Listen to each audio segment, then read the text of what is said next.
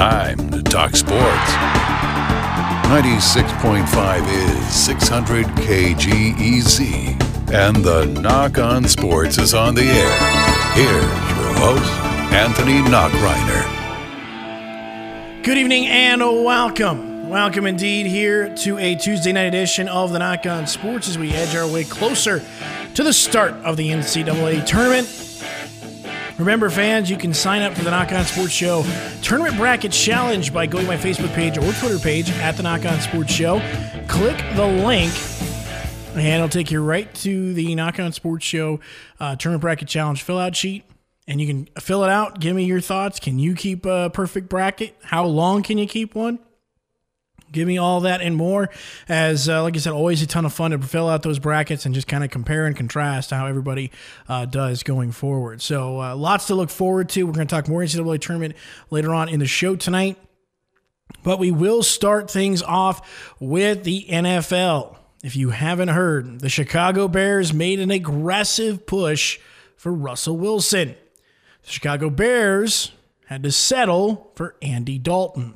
Now, the way I would look at that is it's in a way kind of like my dating life, because I do try and date out of my league, but then ultimately I end up settling.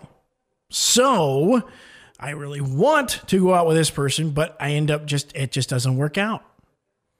Doesn't go the way I want it to, because she feels like she's settling on me. And maybe, who knows, maybe she's right.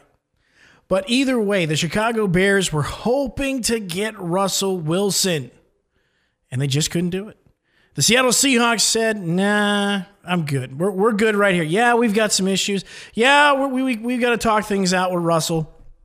Right now, we're kind of quarreling a little bit. We have a disagreement. We're arguing, but we're going to work things out. It's fine. We're not ready to file divorce papers just yet. We're still in this deal for at least a couple more years and several more $1 million. We're not ready to give up on it just yet. Because here's the deal. If Seattle does, or say they were to make the trade, say if Chicago came aggressively with an offer that you could not refuse, and I don't remember how much draft capital they have or how much they could really give to the Seattle Seahawks to really make the deal worth it. But let's just say they did have the assets. Let's just say they did have the draft capital. Say they didn't make the postseason. They're one of the top 10 teams picking in this year's NFL draft. I think it gives Seattle a little bit more pause to maybe we can, because if we do part ways with Russell Wilson, we can start over. We could get one of those quarterbacks that we want to really develop and kind of go from there. We can get rid of this headache that we got going on right now, and Pete Carroll can feel like he's maybe a little bit more in control. So again, I'm not saying that Seattle's going to do this, but let's just say for the matter that Seattle was entertaining this idea. Seattle would essentially have to be in a rebuild. What do you do with Bobby Wagner at that point? Do you keep him? Do you try and move him? Granted, he did negotiate his contract. You just signed him last year. Because if you were to trade Russell Wilson, Seattle then is definitely in a rebuild mode, because you got to fix the offensive line. Chris Carson's still on the market. Shaquille Griffin's no longer coming back, so you got to try and figure out what you're going to do with your number one cornerback spot. The defense, you still got to fix up the pass rushing situation a little bit. And along with that, now you also have some holes in your secondary.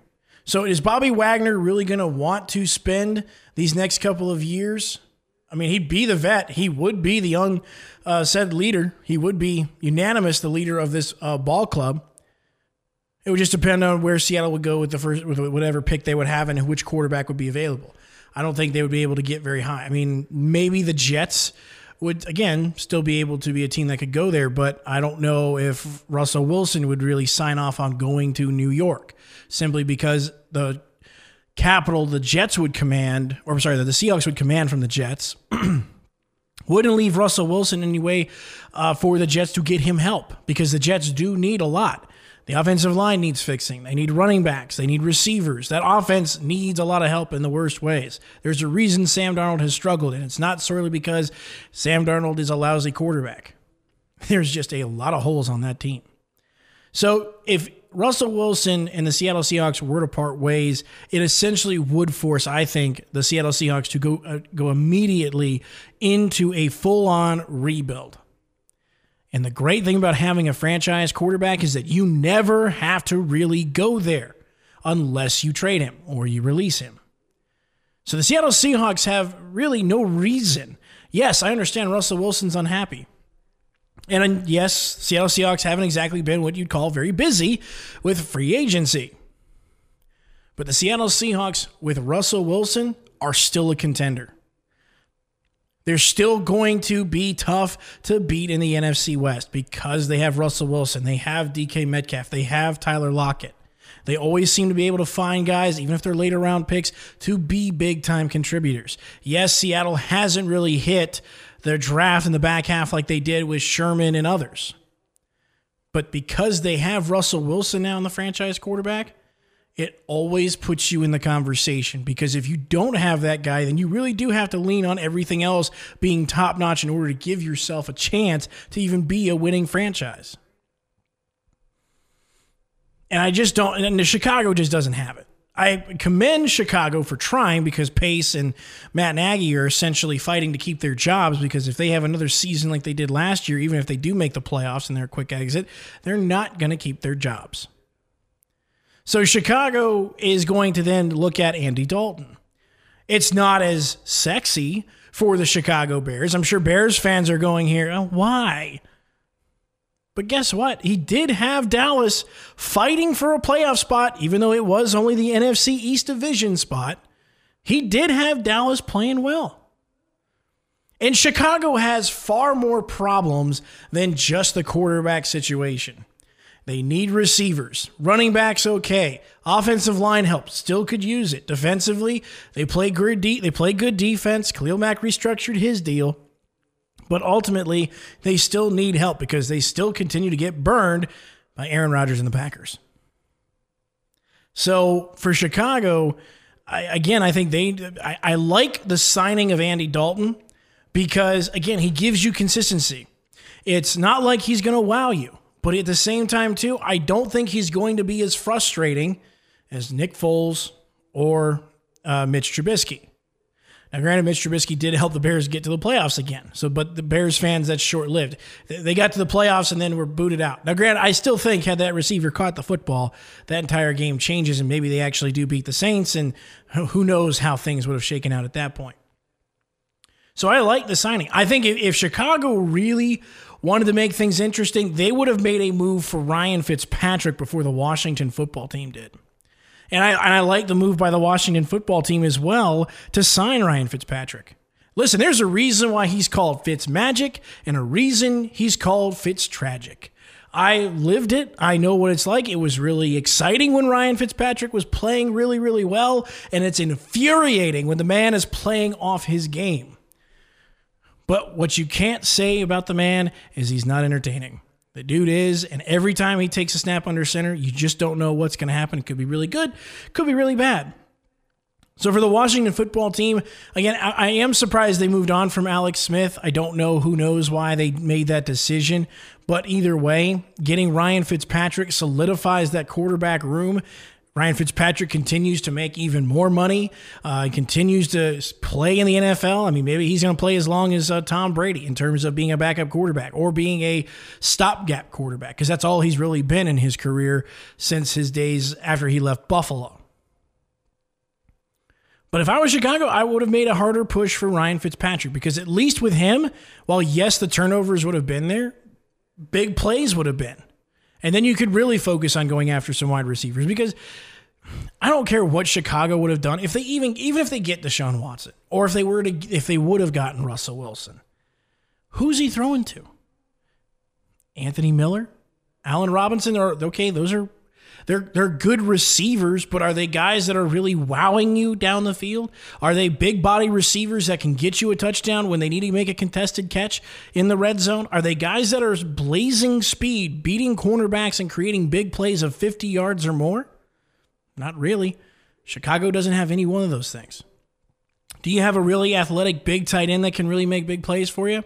I can't think of Chicago's tight end right now.